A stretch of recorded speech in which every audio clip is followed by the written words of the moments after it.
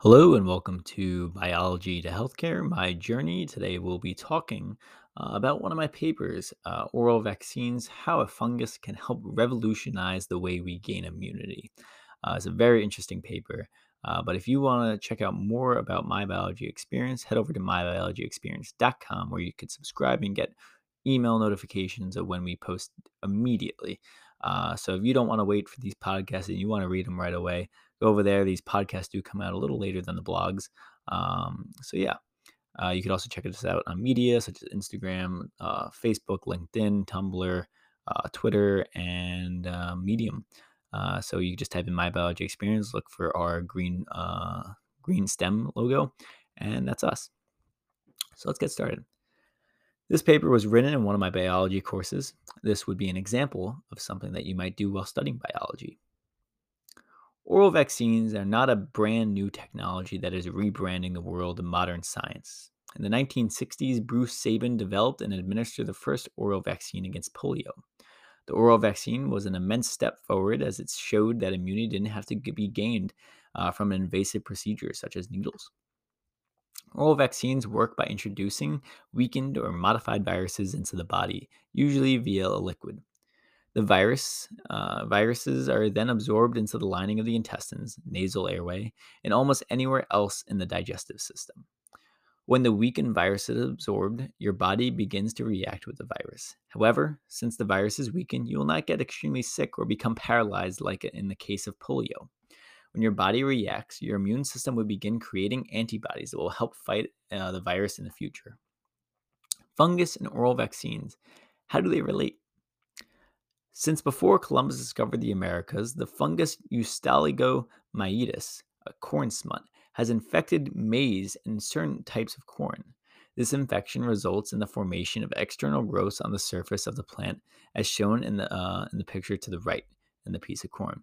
You can't really see the picture, but it is like a piece of corn, and imagine all the kernels are like really blown up, and they're gray and almost looks like ticks. Almost are biting the corn, and instead of the kernels, it's ticks. So if you want to go look up a picture of it, it's called Eustaligo-matis, Ustilago, and then matis, maydis, also known as corn smut. These growths do not kill the plant and are often enjoyed by humans as food called Mexican truffles, an exotic global delicacy. Ugh. When corn smut is not infecting a plant, it is a free-living organism that can be compared to yeast. The free-living stage is easily manipulated by scientists, allowing for the growth of many genetically modified cells of this fungus at a relatively low cost.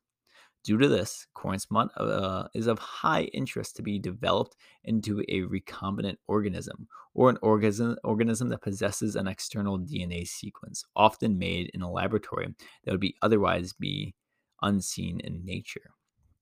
The connection between vaccines and recombinant DNA may seem minuscule, but it is in fact significant. Being able to change the DNA of an organism easily and at relatively reasonable cost would allow the fungus to be used as a type of edible transport system for the virus to be safely incorporated into your body. So, testing for corn smut and oral vaccines, let's talk about it. In 2015, an experiment conducted by Mexico by Margarita Juarez Mantel and a bunch of other people um, tested the possibility of using corn smut to make a vaccine for cholera. They wanted to express cholera toxin, or CTB, in a free living corn smut organism. CTB is a protein that binds to cells in humans, mice, and other mammals. This protein causes the immune system to create antigens against cholera and a type of E. coli. These proteins can also give rise to a subsequent generations of antibodies that help protect against these diseases in the future. Cholera and E. coli are bacterial intestinal diseases that can cause diarrhea and vomiting. This experiment combined the corn smut and CTB DNA to develop a fungus that expresses CTB proteins and then consumed can trigger an immune response to create antibodies against cholera and E. coli. To achieve this, the experimenters completed a series of reactions to incorporate CTB protein expression into corn smut cells and received 4 different types of DNA. To begin with, they tested if the cells would reproduce and if the new DNA would affect future generations.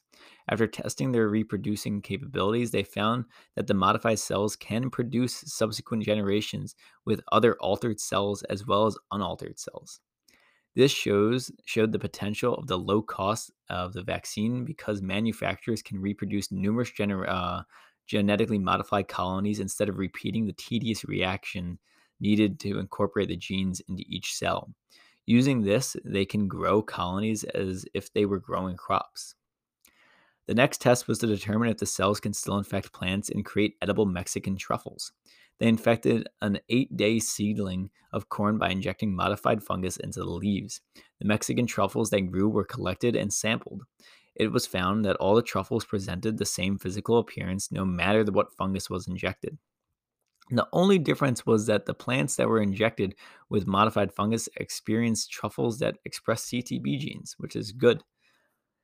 After establishing the possibility of successfully modifying an ingestible food into a substance that contains CTB proteins, the experimenters had to test if ingesting these modified Mexican truffles would result in resistance against cholera and E. coli.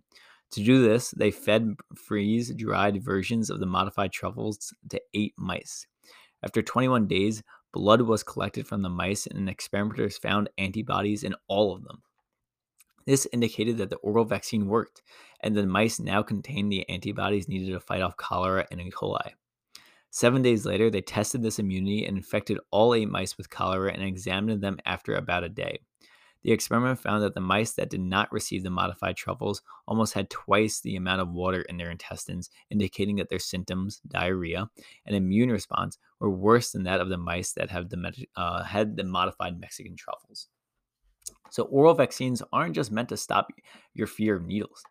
Oral vaccines are not just a way to help people with a fear of needles. Introducing and developing new oral vaccines can have social and economic effects. In countries and areas that are underdeveloped and have simple and incomplete healthcare systems, oral vaccines can be administered by non medical personnel. This allows the distribution of immunity to increase at a significant rate while also reducing the cost of paying trained medical staff for injections. A non invasive vaccination also reduces the risk of blood diseases such as HIV or malaria, which are of great concern in impoverished countries with little medical support. Another huge benefit is the lower cost of oral vaccines. The ingredients of oral vaccines do not need to be purified as much as normal needle vaccines because of the significant number of beneficial bacteria in your intestines. Reducing the amount of purifications will decrease the production costs and also decrease the amount of money coming out of your wallet and health organizations' wallets. These potential savings can be reallocated towards studying other diseases or even developing more oral vaccines. So, this is just all really interesting stuff.